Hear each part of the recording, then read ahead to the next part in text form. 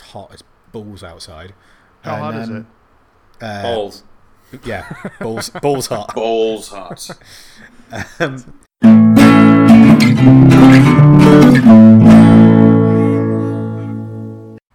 I'm Al. And I'm Brett. And I'm Zach. And this is Fools with Tools, a podcast for the Dingus designer. So guys, what's everyone been up to? Shall we start with Zach? Zach! Oh, man. Well, this has been like a fun couple of weeks for me because I'm kind of in between projects.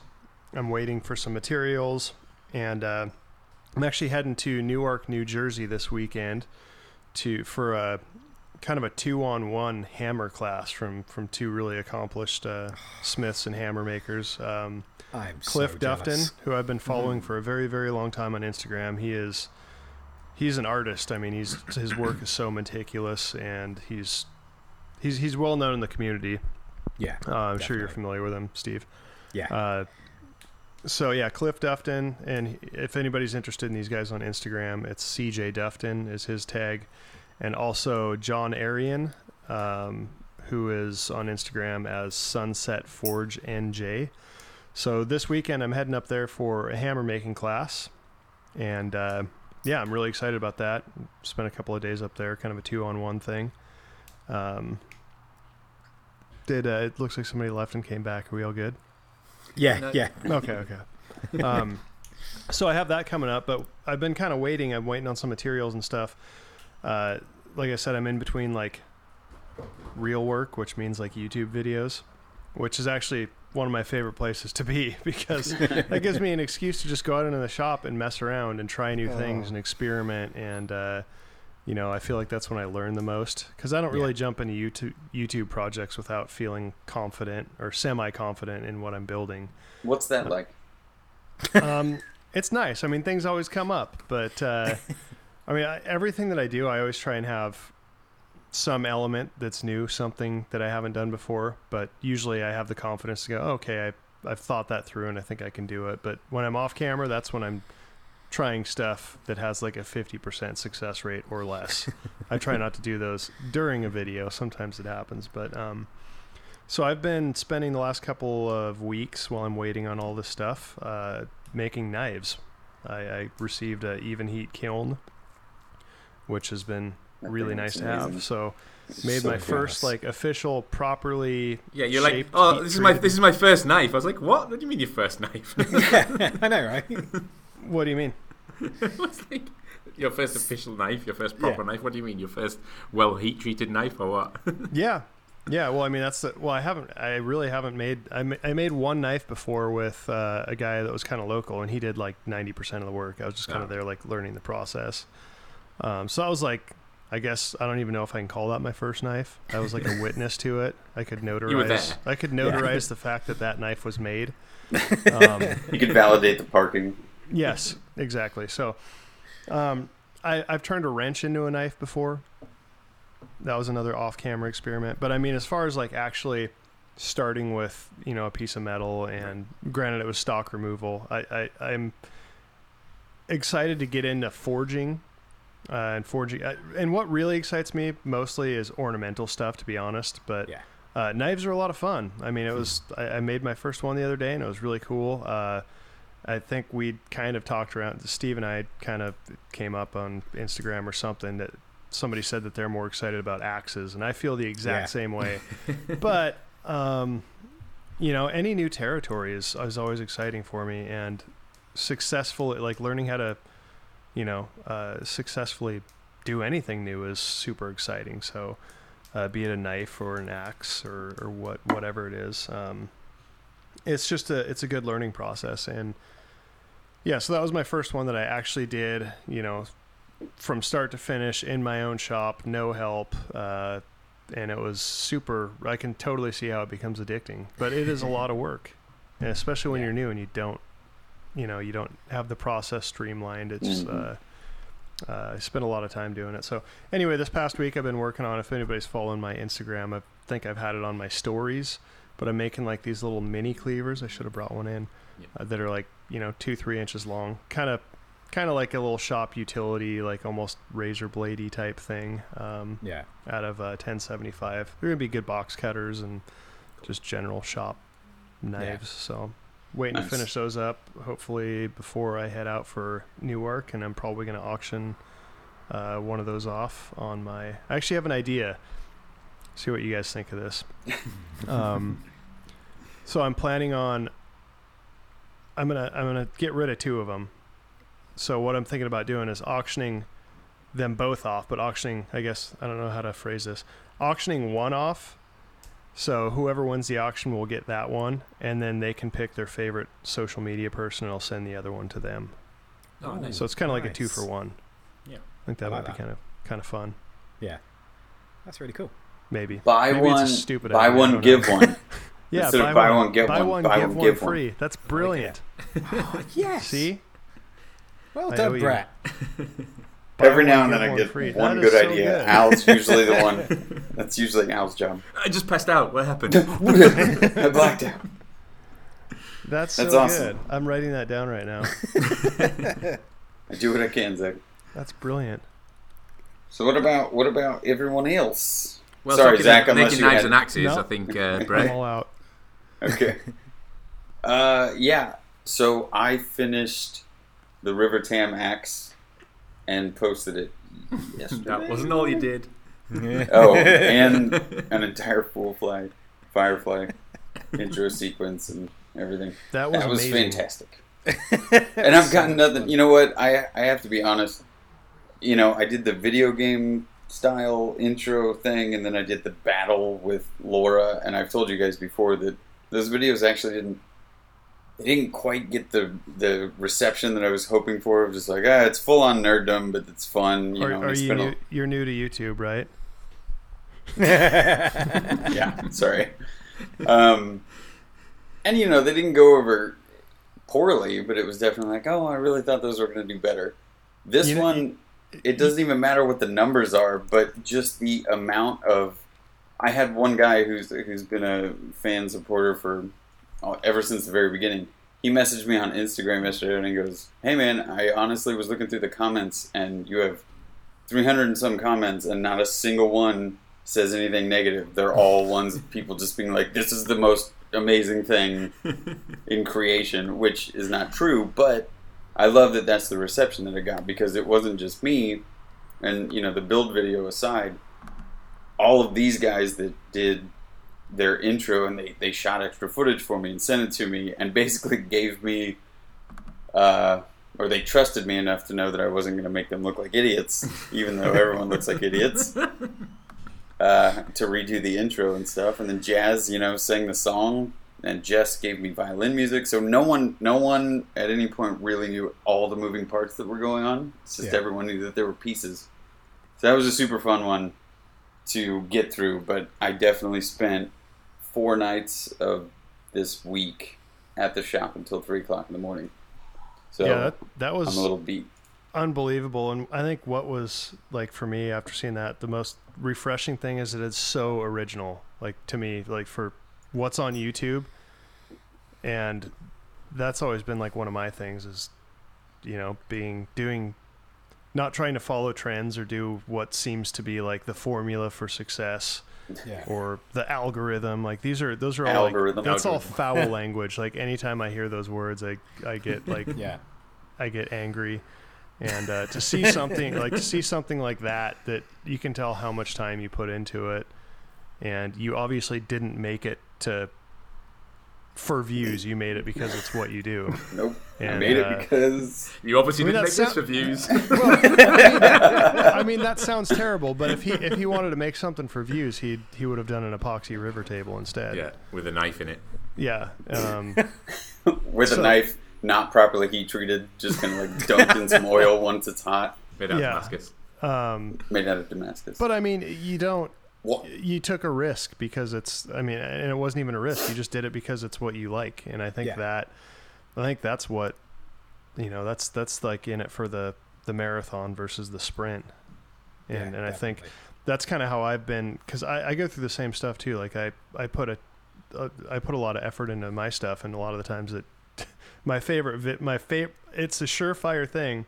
If it's my favorite video and I feel like this is the most creative thing I've done and I put the most work into it and I've been like not sleeping because I'm so excited to put the video out, that video is going to do terrible. Like 90% we talked of the time. about that last time. We were having a chat about it, and you were like, "Dude, I love this video," and it's getting absolutely no view. That's just the way it goes. But you have to gauge it by. I think your friend hit it on the head when he said, "Read the comments," because one thing that does go well with those videos is the comments are always. You can tell the difference between like somebody that's like, "Hey, cool project," or somebody that's like, "Oh my gosh," there's like these next level comments to where you can tell that somebody's legitimately commenting because they have something to say or add versus just like, "Thanks," or like, commenting to just comment. There's a different, a good video, the comments, you'll be able to tell that they really got something out of it or were really impressed. Yeah. So I think that's really the only gauge that I would say. I don't want to like make this a bipartisan issue, but like, there's nothing wrong with it, but you have on YouTube, you have people who create projects and record them, and then you have people that create projects to record them.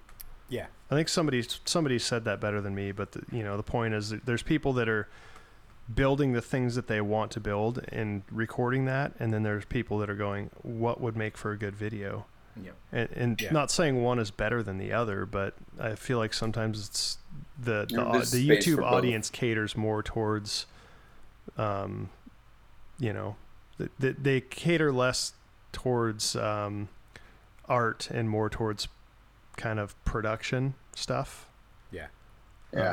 Well, luckily I don't give a shit, and I'm going to do whatever I want, because I would rather shift the dynamic into being like, you can come and watch a making video, but there's going to be a lot more in it. And we've chatted between me, Al, and Steve, but I'm just going to do this, and then we're going to jump into Steve and Al and what they've been working on too. But here's what I'm talking about: is I just got a notification like 5 minutes ago from Randy Rodriguez. It says, this is a comment. It says, "I'll admit, I'm guilty of throwing the word awesome around pretty freely.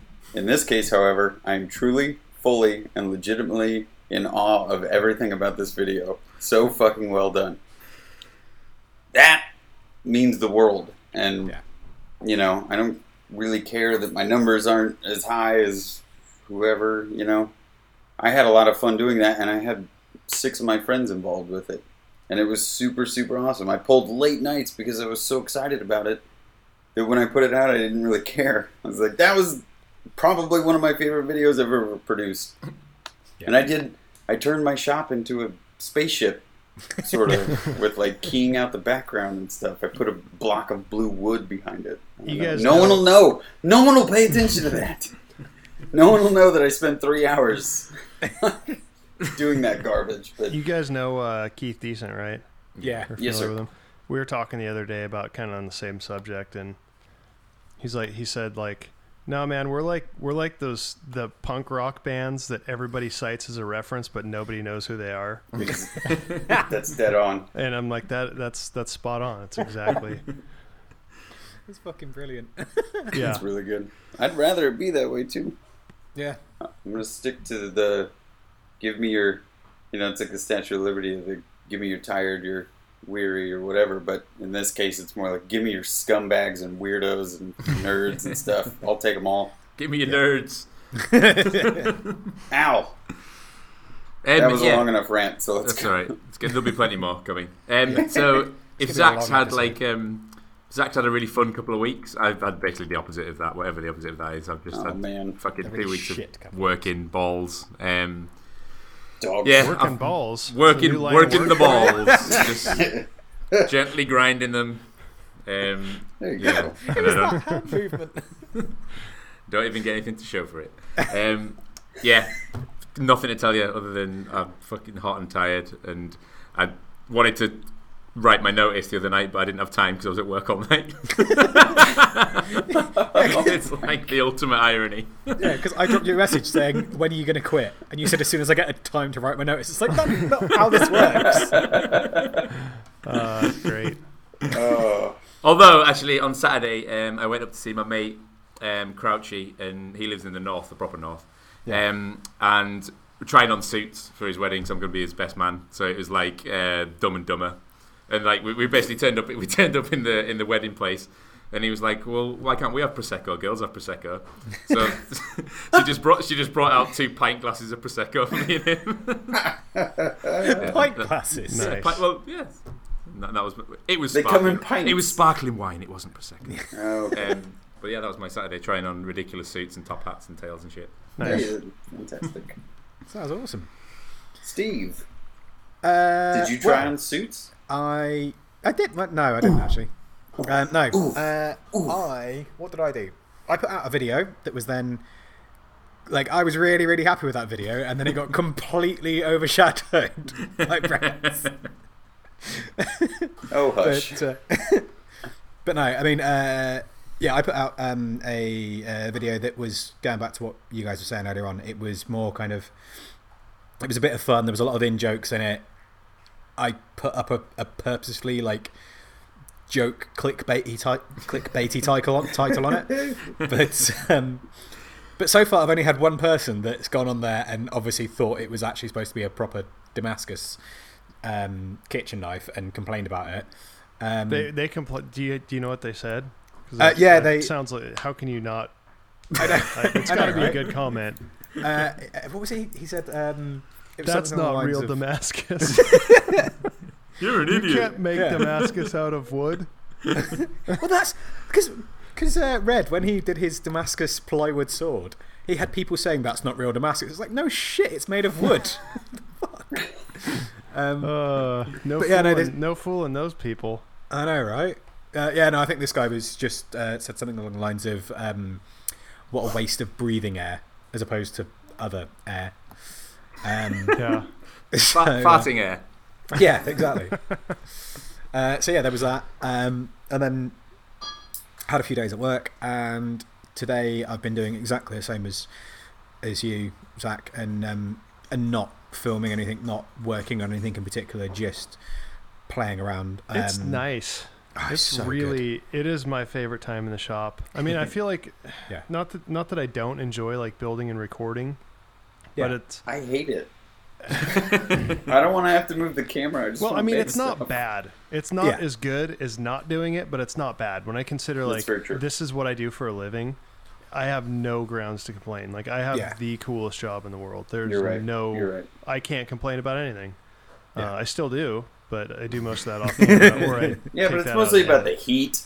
And then you just, you just complain about Florida and the old people that buy Rascal scooters every day. And get them did you guys see that video on my Instagram like probably 6 months ago where I was expecting, I can't remember, it was like a wood lathe or something, and like so the big truck pulls up in front of my house, and I like because the Instagram stories are like 10 seconds long or something. I'm like, oh, what do we got here? And I record it, and then the next video, like 20 seconds later, is the guy lowering the lift with a mobility scooter on it from my neighbor. It was brilliant. I need to see if I can find that. Up. Yeah, it was good. It's probably one of my favorite like stories. It was funny. But yeah, so yeah, I've just been basically dicking around in the shop. I've been doing a couple more of those Damascus knives.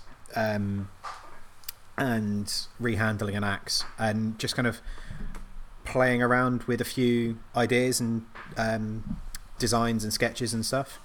Sounds like heaven.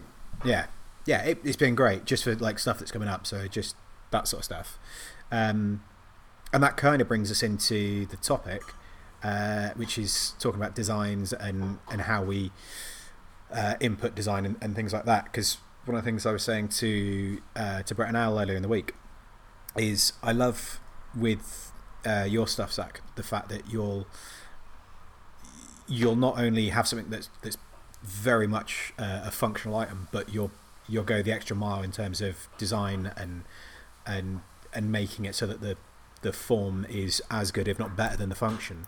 But also you're not afraid to go for something that is purely form, like the big pyramid sculpture thing you did a little while ago. So yeah, just wanted to kind of start talking about that, start a conversation about design and your views on that side of things. Yeah, absolutely. Thank you so much. I think that it's just what excites me is new things. I'm not.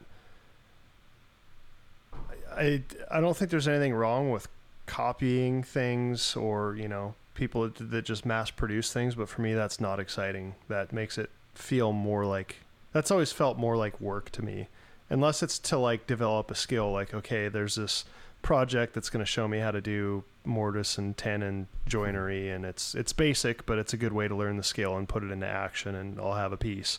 That's fine. Like I think that's the best way to start. But then, and I think that everything that you learn, when you learn that, say you learn how to do a mortise and tenon, or you learn how to weld, or, a miter joint, or whatever, like all of these things that you learn in these projects, it's like Santa Claus, you just like throw them in the bag. It's your bag of tricks. And now, like every time you do something, every time you have you do a project, if you can add one new skill to it, you have that skill. I mean, I don't play video games, but I think of it very much like video games, to where like you are building your own real life character. Like you're learning how to do things, and you're leveling up. And, every time you have... That all sounds stupid. We don't know what you're talking about. No, but every time you learn something new, it's you have that skill. And, there comes a point for me, once I have those, I'm like, well, how can I employ these different? Like, here's my inventory of things I can do. Like, how can I put them together in a new way to create something different that hasn't been seen before, or, to re-envision something. And I think tables are like one of my favorites because they're so simple. Yeah. I mean, anything's a table. Exactly. But if you can step back and re-examine what you're really trying to do. I mean, so somebody comes to you and they say, I want a table. I'm like, well, let's like zoom out a bit. Yeah. Do you want a table? Because when you think table, like everybody has the same exact image in their head, probably. Like it's a flat thing with 4 legs. Yep. But like, do you need a table, or do you need something to set things on? What do you need to set things on? Are you just going to be setting cups on it? Maybe it could have, instead of one big flat surface, maybe it could have 100 square surfaces at different heights. You could set as many drinks as you want on there. Do you need to set bowls on it? That changed. Like, what do you need? You don't need a table. What's the purpose that you need this piece to serve? I need the thing from Back to the Future 2 that comes down from the ceiling with the fruit in it. That's what I need. It's like a table suspended on chains from the ceiling. And like it comes down. It's like, that's a table, right? Like it becomes a table. Yeah. Right? Yeah. Exactly. But I mean, trying to step back and really re-examine like the function that something needs to serve, and try and come up with like, well, what's a different way to do it? Everybody has a table.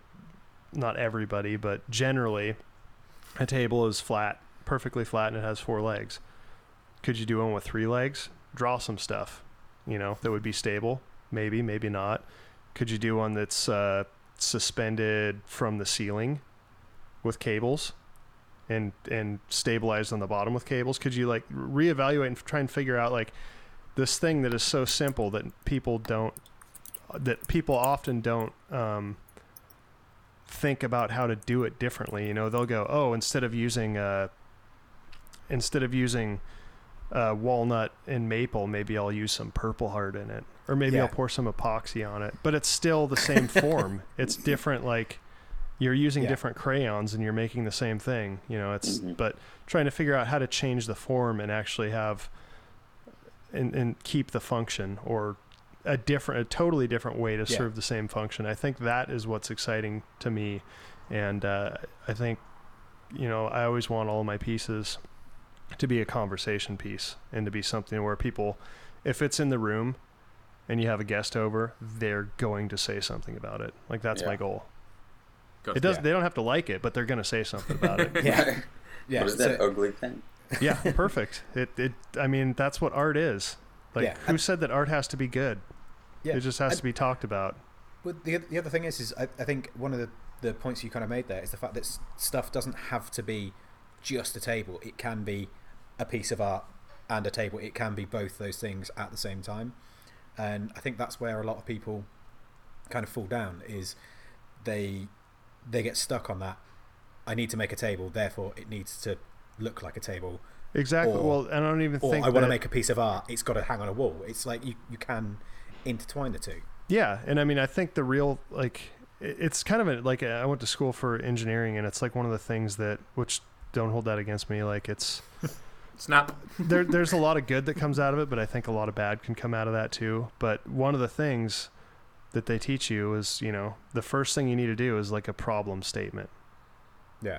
Like, and try and get as far back from the problem, and like view it like, try and figure out how you can, I don't know what the word is for it, like not abstract, but like if you can somehow put even more distance, like go back one more level than you should to solve the problem. Yeah. Like I said, like somebody says, like somebody says, hey, I need a table. The next level for that would be like, okay, like, do you need a table or do you need something to set things on? Like, that's going one step back and really analyzing like what they need. And once you get that idea or that image out of what a table is, you're no longer trying to build a table. You're trying to build something that serves the function that they need to serve. And then that frees you up to do whatever you want. You don't have that like preconception of a table in your mind. Yeah, it's just an object. It doesn't mean what you think. Exactly. So Zach, I think when you said like that you want, you kind of want it to not be people's expectations. Is that just in terms of like the aesthetics? So what it looks like? I want you it said to could be. sorry. And so you said that kind of you want to kind of outdo people's expectations. So if someone comes asking for a table, you want something that's not going to be what they expected. So is that in terms of what it looks like? So you're saying, does it have to have 4 legs? Does it have to be flat? Or is it the materials as well? Do you get excited about in terms of what you can make it out of? The usual thing, like you said, slab of wood, metal lens. Yeah, I think the material is actually second to the form. Okay. I think for me, and I mean, material is certainly cool, but I think that material is like a tool that'll serve a purpose. Depending on what the form needs to be, it might be metal, it might be wood, it'll be whatever lends itself to that shape or that structural integrity or maybe the look. But I think form is what stands out. I think that to me is, it's like a drawing. Like the form is, I mean, obviously that's like your shape. Like that's the object. And then like all the other stuff is like, well, are you going to use a marker or a crayon, or are you going to go red or are you going to go green? Like once you have the form, I feel like then you can, that's the first step, I think, for me at least, usually. Okay, yeah. Cool. Well, I like that approach to things, though, and I might have mentioned it on a previous episode, but in a very similar fashion, Zach, you have kind of a different mindset or approach to it in terms of like taking it and distancing yourself from it. What we used to do in design school for things like logo work or flat imagery was everybody's first approach is to go, right, I need a page layout design of this logo and some text underneath. And our teachers would go, okay, no, because you're putting too many colors and you're already thinking of using their logo. And they go, what shape is their logo? It's a circle. Great, so you get to use a circle and black and white. And you have to make the design only using those, because if it's not interesting or it doesn't grab your attention in black and white with simple shapes, it doesn't matter what else you do, because the silhouette needs to work. Yeah, or absolutely. pull your interest in, right? Because the form will grab you to begin with, and then what it says should hold your attention afterwards. I think there's something like visceral about that as well, like something that's maybe ingrained in us. If you think of like cave paintings and just that silhouette, 2D thing, or like when you're a kid and you draw a car, like I don't know if you guys in the States have Proton, the cars. Like a really shitty car. I think they're Australian. It's basically atomic element here. I don't know what you call them there. they look basically exactly like a car you draw when you were a kid, like the exact same silhouette. So I've always loved them because the shittiest cars ever, but they look like when you draw when you're a kid. So I've just always got this soft spot for them because I think there's something about this like you say, Zach, like this silhouette. You know, once you've got that in your head, you can go from there. Yeah. I mean, I think what you're saying, Brett, like that's genius. Like that's, I think I would call that like a constraint. And I think having constraints is very, very important. I can't work without them. I have to, even if they're self-imposed, you have to have something. Yeah. You have to have like some sort of a box to work within. I know that sounds like the opposite of what I just said, but once you come up with that idea, or once you, it's like what I was saying earlier. Once you like abstract yourself from the question, reevaluate it, then you start coming up with boxes that you're going to work within. You have to have those. So like I said, I'm just using this as an example because it works. The table thing. So you say, okay, well, I'm not going to use 4 legs. That's my constraint. That's one of my constraints. Okay. So now I have to design a table that's not going to have 4 legs. Here's a box that I'm going to try and work within. I'm going to see if I can come up with one that has 2 legs or 3 legs. And then you can try and work within that box. Maybe nothing happens there. Like then you throw that out and you're like, okay, well maybe I can do one with 2 legs, or like I said, maybe you can do one where it's actually suspended from the ceiling. Those are all constraints that you're trying to design within. And maybe they work, maybe they don't, but it gives you a place to go. Without that, you're just, I don't know. It's a blank sheet of white paper. It sucks. Yeah, exactly. Yeah, and the thing is, you have to have some. For me, I mean, I guess I can only speak for myself, but I have to have some idea of like, okay, this is my unique constraint. Like this is, I'm gonna see if I can design something within this criteria, within this box, this constraint. It should be interesting. Yeah. And sometimes you can't, and you have to go to a different one. Yeah, because I mean, I don't know about you guys, but I find that if I don't have any of those self-imposed restraints, then I tend to just get overexcited and just go off and try and do way too many things at once. Yeah. So it's like, I want to put this in and I want to put that in and end up with that car from The Simpsons. Homer's car, yeah. Yeah. But one of the things I was going to ask, and it was kind of to be fair to all 3 of you, because you've all got, like for the lay person, you're all great at doing designs in your own respect. So if say I'm coming to you guys and I want to make a lamp, and by a lamp I mean I need something that's going to be able to sit next to my chair and I can flick a switch and I've got a source of light. Like that's the only constraint I've got. Do you have to flick a switch? Yes. Sorry. But like those are my constraints. If you've got that, how would you then, like what would be your process for designing? Are you going to go on to Pinterest and look at lamps, or are you going to go to Google and search zebras and try and get some inspiration from that? Or what would be your first step in designing something after you've decided what the requirements are, sort of thing? Yeah, I think from my point of view, it definitely wouldn't be the 2 things you just suggested. I think no offense to you, but I think it's back to what Zach said at the start of the show. It's like it's not about inspiration from the trendy things. If you go on Pinterest, you're just going to find the stuff that is popular basically by how many clicks it has. So it's just an echo chamber. People keep saying the same thing. It just comes back and back. For me, it would be I'd just go out into the shack and I'd see what I had. And I'd be like, right, well, it looks like I'm making out of ham, some foam, and those old eggshells, and it would be like literally like that. That would be my inspiration, because it's like that MacGyver moment. Like, I've got no idea what this lamp is going to be. Like you say, it's that starting point of it has to be a light, bare minimum. Yeah. Other than that, what kind of bulb is it? I don't care. Is it going to be floor standing? I don't have any pre-concept. I've never been the person who's gone, I really need like a corner lamp, or I really need like a small, I've never had the desire for anything like that in my house. No furniture or anything. Like, I really need like a dresser that's like 3 drawers high. It's like, no, I will work out what I need as I'm doing it, as I'm building it, and then maybe actually when I've half built it and I realise I need it for an entirely different purpose, it will become something else at the same time. You know. So actually, the Homer car thing is like generally my aim. Like I'm aiming for something that is part hilarious, part thrifty. Doesn't cost me anything, and is just basically as quick as I can make it.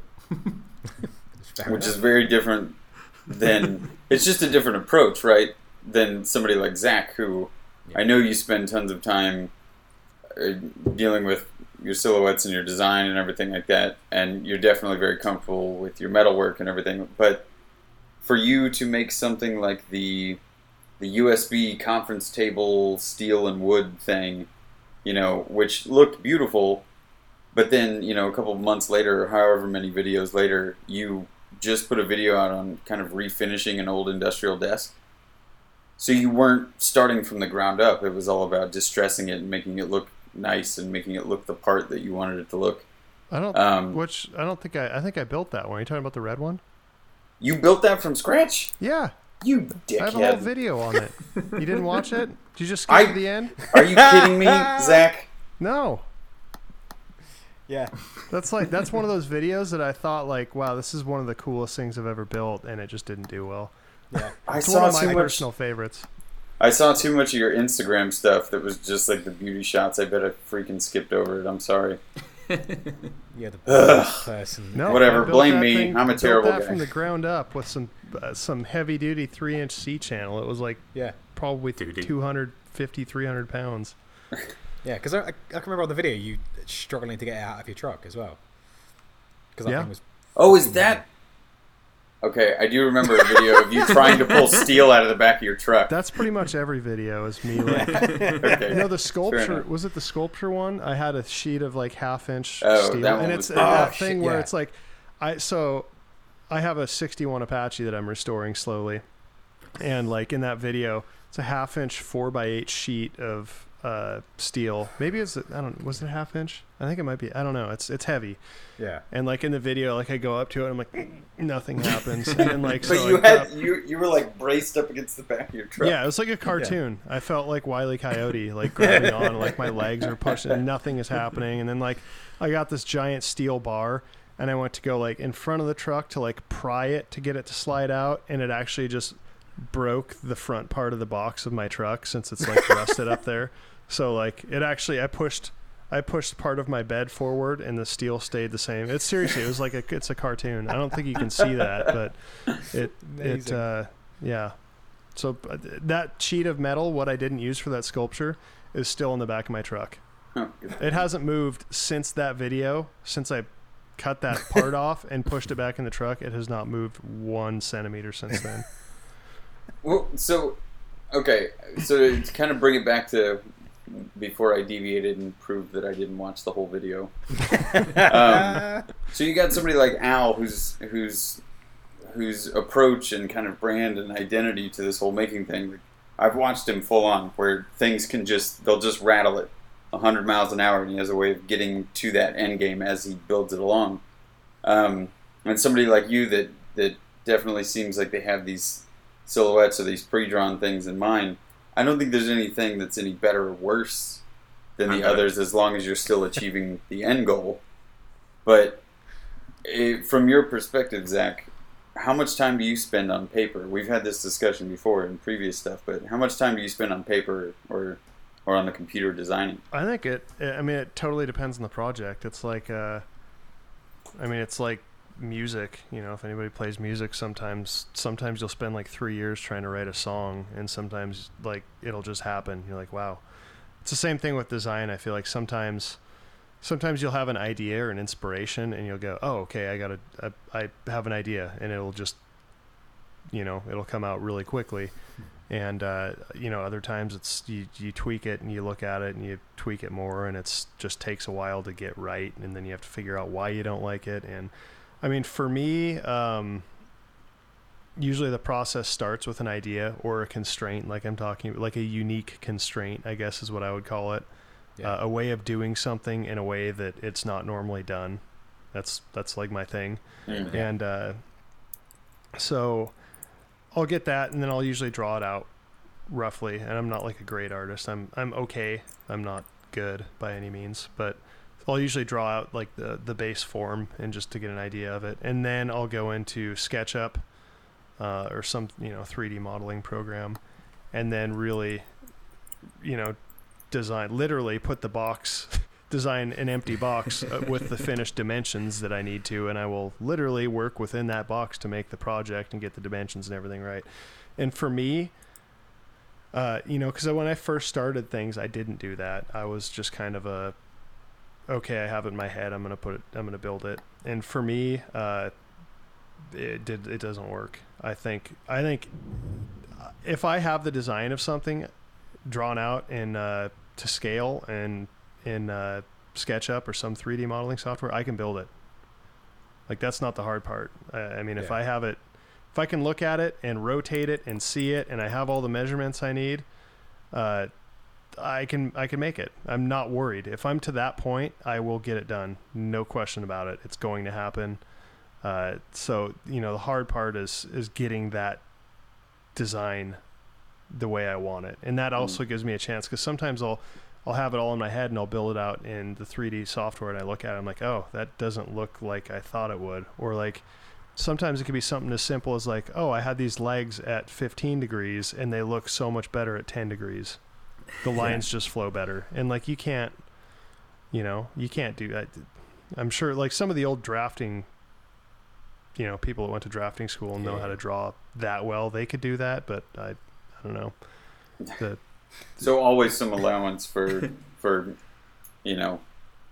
aiming for the final visual that you had in your head, whether or not you designed it out. And also, I'd say that every project, say I get it to in the 3D modeling program, I get it like, this is exactly how I want it to look. This is perfect.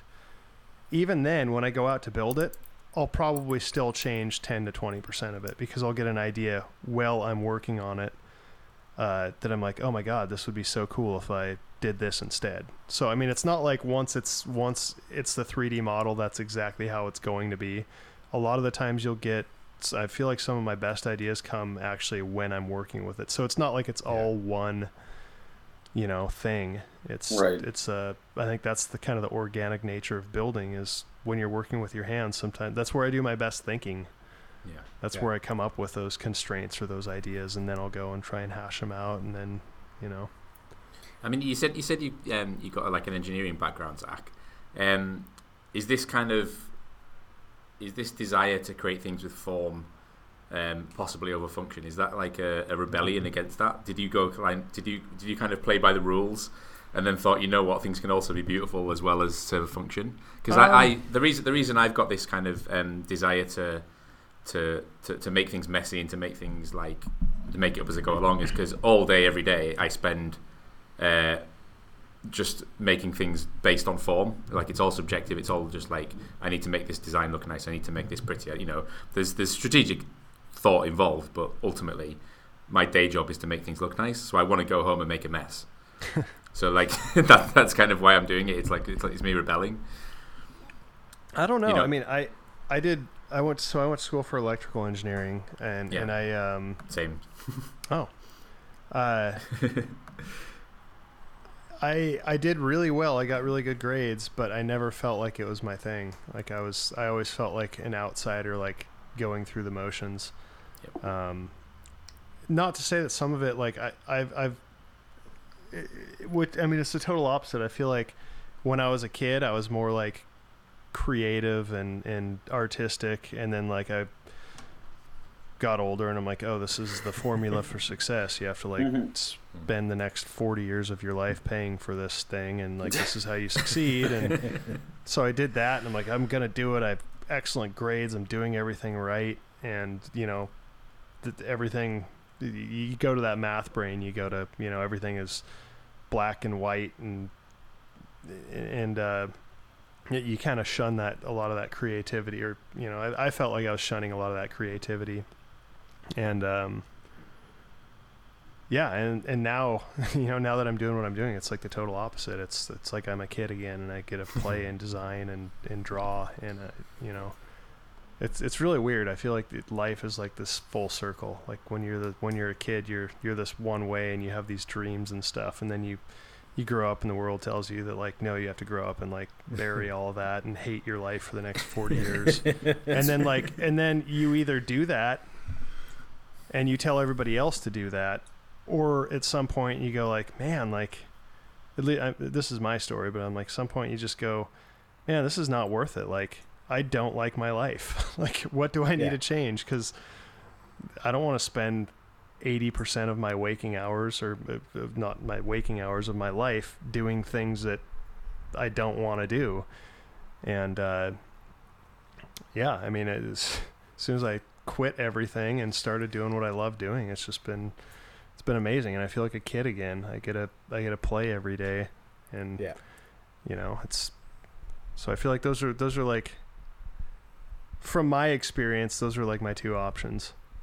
Like, bite the bullet, and, like, you know, what are all the expressions that everybody, you know, use on the millennials?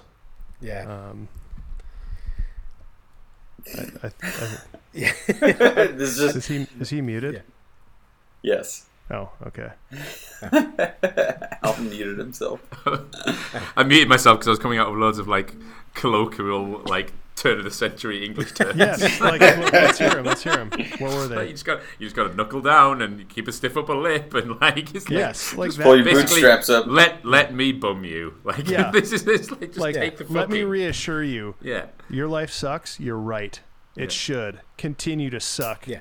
Tough it up. You know, like that mentality. I'm like, why? Man up, Zach. Why do we revere that? Like, how did that become like? How did that become like a manly, like, respectable way to live your life? Like, no, you better hate your life. You should be. You better be miserable. If you're not miserable, you're doing something wrong. You had fun at work. Yeah.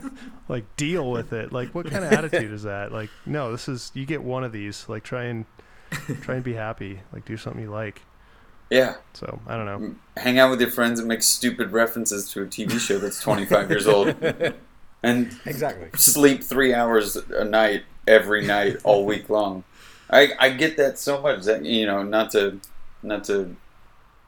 say anything against the other guys, because I know they're both, like, the light is there at the end of the tunnel, and they're on their way. But when I quit my old life, I was in the exact same situation. It's like, why have I gotten to the point where everybody is like, this is just how the world works? You're going to walk into work every day.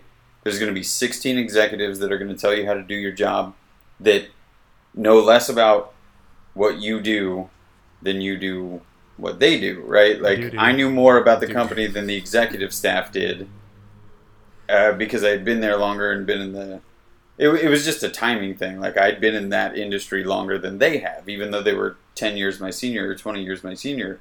They all came from these high-paid C-level positions, and they'd walk in every day and just crush any creativity or any fun out of the office, or anything would just like disappear. Crush in a good way, like John Malecki crushed, like they crushed it. No, I wish it was that way. But then that's the thing. We're expected to crush in a good way our work. You know, I worked on the marketing team, was constantly coming up with marketing ideas and marketing wang and stupid visuals to put at some event that we were doing. That's marketing wang. That's marketing wang.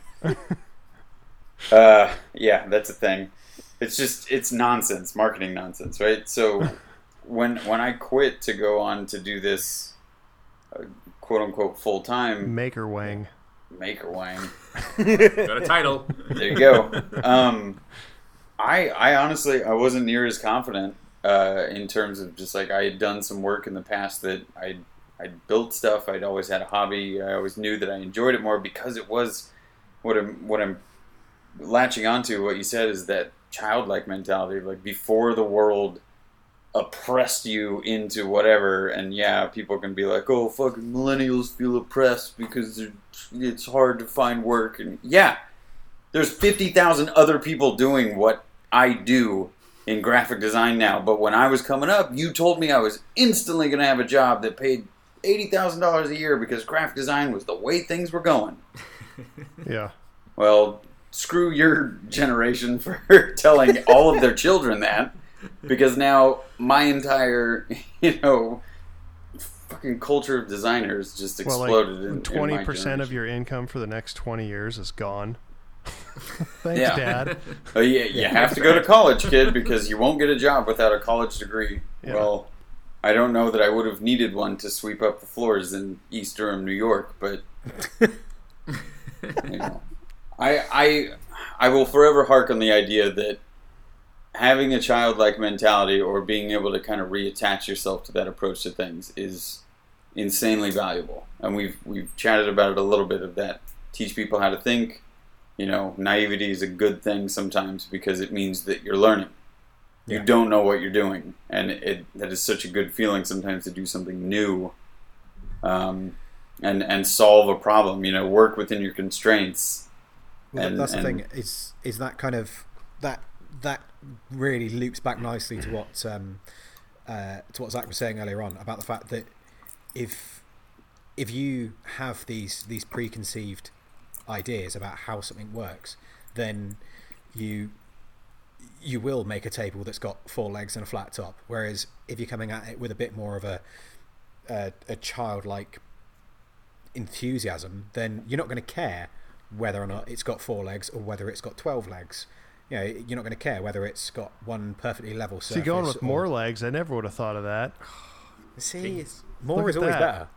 That's what a kid would do. A kid would put fucking like 50 legs on it. Yeah. It's like when they used to draw like elephants and stuff, you know, when you were little, you're just like, I don't know how many... That wasn't a leg, Brett. I think I just had a revelation. I think that I just found out that like my default is to try and make things less and simpler. I rarely think of like adding to something. I always try and think of taking away. I want a hammer with 4 heads. I actually thought about that the other day. It's funny you mentioned that. I don't know why. That would be a real cross-beam. One of those fleeting thoughts in my mind. I was like, oh, that'd be weird to swing. Yeah. But because one of the things, like when you were saying about the idea of having... See, in my head, it's like a tire wrench.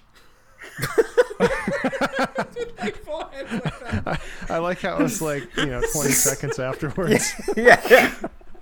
I was still working on it. Hold on. He's still working it out in his head. Mine has a spoon wedge in the head. There you go. Spax. Steve. I'm completely derailed now. I don't even care.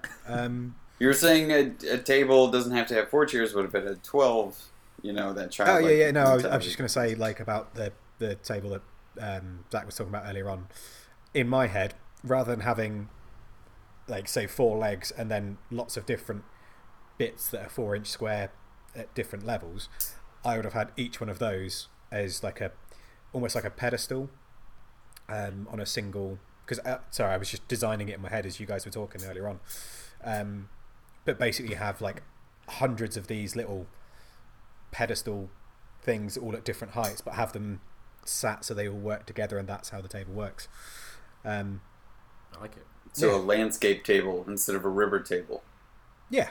Ooh, you could come up with an entire new topographical table. Top a table. He's at the top of table. It's a table topper.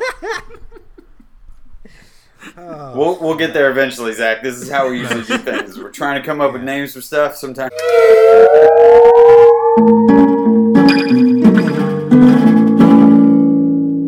People that we think that are spiffing.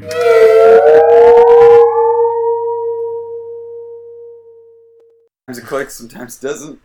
Right, Steve, just before we go into that time again, I just want to kind of ask you, I want to get to the bottom of your kind of your form and your desire for form, because there's a lot of talk in Blacksmith about sort of how to do things properly and the traditional way of doing things, and you're very meticulous and that's not the right way to do it. But at the same time, you're also making very beautiful things. So how important to you is it that... Cool.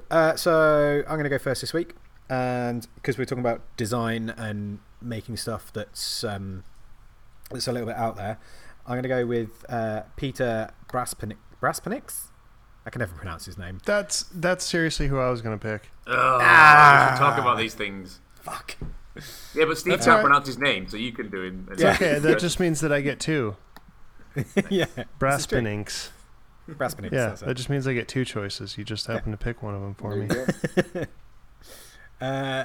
Yeah, so for those of you who aren't Zach and don't know Peter, He's from Fireforge, which is Phyre Forge, and the stuff he makes me cry at night because it's fucking glorious and absolutely insane.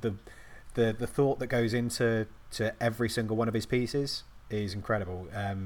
He does a lot of things where you can't see any joins on it or anything like that, so it looks like it's all made out of like a single organic piece of steel. It's it's absolutely incredible. If you're not already following him, I strongly suggest you go and check him out because he's insanely good. I will try and augment Steve's choice. I've been following Pete from Fireforge, Phyre, on Instagram. I don't know if he probably said that, but it must have been my connection that broke up because I didn't hear hardly anything. But no, I got to meet him. I've been following him for a long time on Instagram, and I actually got to meet him in Indianapolis when I went up there for the hydraulic forging stuff. And watching that guy work is just amazing. I mean, he's one of those guys that in like 150 years, people are going to be reading about his work in books. Like he's I don't want to say the best, but he is definitely one of the best smiths, I think, alive right now with the work he's doing. I mean, it is just, it's artistic. It's, it's unbelievable. He's definitely doing stuff with metal that nobody has ever done with metal before. Like, I have no doubt about that. And seeing the guy work is surreal because he's such like a calm, mellow person. And just watching how, I mean, usually for me, like when I'm trying to like slit and drift something, it's like chaotic. It's like, it's hot now. I have like 5 seconds to do as much work as I can before it's cold and I have to throw it back in the forge. Watching him, you're like, why is the metal staying hot for you? It doesn't stay hot for me that long. Like, I mean, it's like he has all the time in the world. It's calming. It's usually you can watch a blacksmithing video and it can be calming, but you usually don't watch somebody work live and it's calming. Watching him is like, it's like the visual equivalent of like listening to Morgan Freeman. It's just like, oh, this is beautiful. It's like the visual equivalent of that RoboCop video you just showed us. Yes.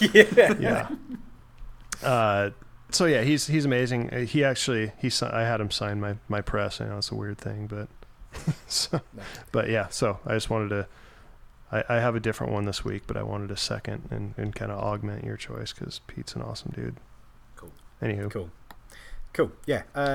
I am kind of glad you did that because obviously my internet connection is dying. Who's next? Me. Brett. Based on Zach's fantastic point of giving yourself restrictions or constraints. I love that idea.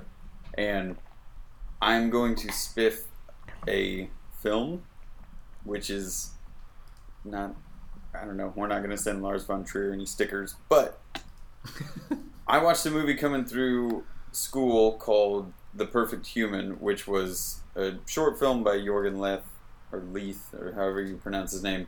And then a few years later, Lars von Trier, who's a really talented director and everything like that, met up with him because he was like so inspired by him growing up that he really wanted to do some work with him. So what he did was he had Jorgen remake his short film of The Perfect Human, but each one, he did it 5 times and he gave him 5, it's called 5 Obstructions, the movie. But even though it's based on this kind of artsy film and it's got all this like grander statements and stuff kind of mixed in with it, it's freaking hilarious because it's a guy who's like, put yourself in that position. It's like, Zach, you've made a table before, but then a client comes back to you and go, I want you to make that table, but I need you to make it green. And you go, but that's not the table I made. I don't want to do that. I made that table red because that's what looks good. And they go, nope, you have to, because you come up with some obscure agreement beforehand, right? So agreement. It's honestly just it's it's a fun movie that'll kind of like break your brain open a little bit about what obstructions really are, or what hurdles really are, in a form of, it's a student talking to his master, right? This whole movie is about a guy who grew up watching the other guy's movies and then wanting to kind of like challenge the teacher has become the master type thing, or the student has become the teacher type thing, or whatever. It's worth a watch. It's the only thing that popped in my head when Zach brought that thing up, and I can't stop thinking about it now. It's worth a watch. Lars von Trier, 5 Obstructions, is spiffing. Awesome. Spiffing. Cool. Al. Yes. It's you. It is me. Yes. Yeah, so just talking about form, I think someone that's really kind of stood out for me this past year is John Clothier, the woodturner. He's a guy that's kind of joined this community. I think he's been on YouTube for a couple of years now. Really humble guy, really nice guy, and he just does wood turnings, but they're basically pieces of art. I don't think any of them are ever going to be used as actual platters or fruit bowls or anything like that. But the stuff he comes out with, like a lot of his recent pieces have looked really kind of Spartan and Greek. There's this really beautiful aesthetic to them that just kind of reminds me of this fantastic era that really appeals to me. There's a lot of inlay in there. There's a lot of sort of gold leaf work. But it's just super interesting, really original, and he makes really nice videos about how to, a wood turning video is not the most interesting thing in the world, depending on how you shoot it. There's some people that can make great ones, like Carl, but John makes really good videos, makes beautiful pieces of art. So we're talking about design and form. He's obviously got a real eye for it. I think John Clothier is spiffing. Awesome, nice one. Cool. That brings us back around to you then, Zach. Let's see. Well, since you picked mine, sorry. That's all right. That's all right. He deserves it. He must be spiffing if we both chose him. Exactly. So, I'm gonna go with C.J. Defton, or Cliff Defton. Nice. And nice. It might be premature since I'm gonna be hanging out with him this weekend, but no, I've been following him on Instagram long before I planned on going up there and hanging out with him, and his work is just incredible. So if you guys aren't familiar with him, does a lot of smithing stuff, a lot of hammers, and nice just very, very good stuff. He's very, very meticulous. Yeah. So yeah. Cool. No, his stuff is really, really good. In fact, both Joe and Alex, both of their normal forging hammers are ones that Cliff's made. So yeah. Ones that what? That Cliff's actually made. Oh, cool. Yeah, and I think Alex has actually got a set of like 3 different sized hammers, all made by Cliff, because he was so impressed with how well produced and how gorgeous these hammers are. So, I'd like to, like everybody's into like knives and stuff, and I know since I'm making them right now, I understand, but I'm definitely more into like handled things, like axes and like hammers. I can totally see myself, like, for no particular reason, just collecting hammers. Yeah, like I was thinking about it. It's gonna be such a sickness. I was thinking about it, and I'm like, I would love to have like a hammer from every like renowned hammer maker. Like, how cool would that be to just be like, I already have a couple of Brent Baileys. I'm sure I'll have a Cliff Defton. Jacob Ferrum makes unbelievable hammers as well, and he's just a great dude. I talk to him regularly. Super helpful. And you guys seen Liam Christie, the Irish dude? Yes. Yeah.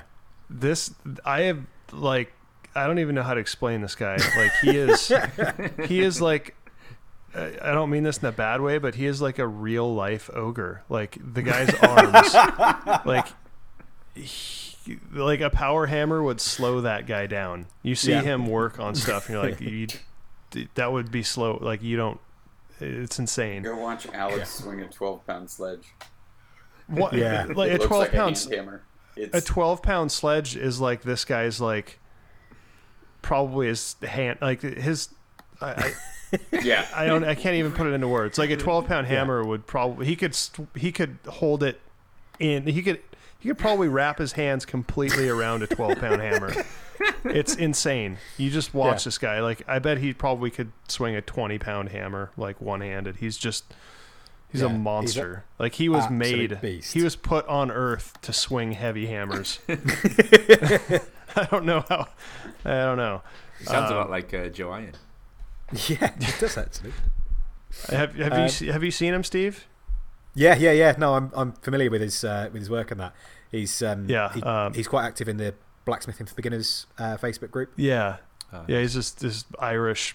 It's crazy, but he makes these super cool hammers too. Like the swells and stuff on them, they're a really unique, weird shape, and they're cool. Like, he adorns them with like the clovers, and they're just really cool. It's definitely a piece that I would just like to have on my wall. I mean, I'm sure it's a great hammer too, but it's just so cool, and it's made by an ogre from Ireland. I mean, it's like the cool. So I don't know. I can totally see myself like a year from now having like 20 different hammers from 20 different makers. Yeah, it's gonna happen. Yeah.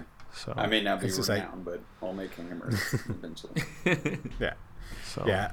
I mean, I hope to get into that game fairly heavily. That's kind of what this 2-day course that I'm doing up there is all about. Awesome. Yeah, I mean, like I say, man, I'm completely the same. I would quite happily have a hammer from every smith out there, but right. Anyway, we should probably really wrap up because we've all got places to be. So, Zach, where can everyone find you on the internet? Well, I have my most popular social media outlet is my YouTube channel, ZH Fabrications. But don't tell anybody. I like Instagram a little bit better lately. Yeah. Yep. So I'm on Instagrams. I'm on Instagram under at ZH Fabrications. I have a website that nobody goes to that has like t-shirts and stuff for sale. Actually, people buy a lot of shirts from me. So yeah. They're really, those shirts are so nice. I've not been able to take mine off for more than like to literally just get it quickly washed because Jazz has felt it and they're so super amazing soft that she keeps being like, so can I nick that t-shirt? No, I'm still wearing it. You can't steal it. That's fine. I think I've given like 2 or 3 to Jimmy, and apparently Taylor wears all of them. I don't know. But I've never seen that. Yeah, they are the comfiest shirts in the world. Take them, Brett. You can have them. He's got one of every size. Wear the hell out of them. You don't have one of my shirts? No. I have to send you one. I didn't know that. Whatever. Gray or black? Yeah. Chat about it. Cool. Okay. So yeah, go check out Zach on all of the socials. You can find us on all of our socials, Squarespace13, Moonshine Metalworks, and Al's Hack Shack. Al's Crack Shack. Crack Shack. Al's Crack Shack. Al's Crack Shack. Oh, fuck. We've also got Patreon. We do good stuff on there. There's the Facebook group. We do good stuff in there. And that's it, I think. So, see you next week. Thanks, Zach. Thanks for having me on, guys. That was fun. Yeah, awesome. Cheers, Zach. Cheers, Zach. Bye. The knives you make, the stuff that you make, stuff that Alex makes, it's beautiful stuff. Is there a hierarchy in terms of like what comes first, like doing it right or doing it to look nice? To be perfectly honest, the only thing that we care about in terms of doing it right is whether or not it's going to work. So like the heat treat, the forge welds, the whatever else, like there are specific ways that we do it because they work. So we know that if we heat treat it like this, it's going to have a good edge that's going to hold. We know if we put the bolsters on in this way, that's going to hold and work. In terms of the design of the blades, I know Alex puts a lot of effort into making sure that they're ergonomical, that they make sense for a chef or for a cook. They're designed in certain ways. I mean, a lot of his earlier ones had a flat back because he liked the flat back style blade. But we found that they weren't really selling because they didn't really work. So we were kind of moving away from that, and we were going to stuff that that was better looking, because essentially people are more likely to buy it if it looks good. So it's one of those things where the function has to be there, and so we put a lot of effort into making sure that the function and the functionality of it is spot on and it works, and that, you know, with the axes, for example, you need to make sure that you have an axe that's going to work, that's going to cut in the way you want it to cut, that's going to, you know, if you want to have a carving axe, then you have to be able to get your hand up and under it and carve with it. Yeah. Sorry, dude. I can't hear a thing you're saying, and it just keeps cutting out, and then it just went, and then you got to get your hand up and under it. I don't know why I'm suddenly cutting out. You're just totally breaking up, dude. Yeah. Okay. It's probably, the recording's probably all right. I probably just ruined a really good story. Yeah, it's fine. Oh fuck it. On that note, should we go into spiffing? Yes.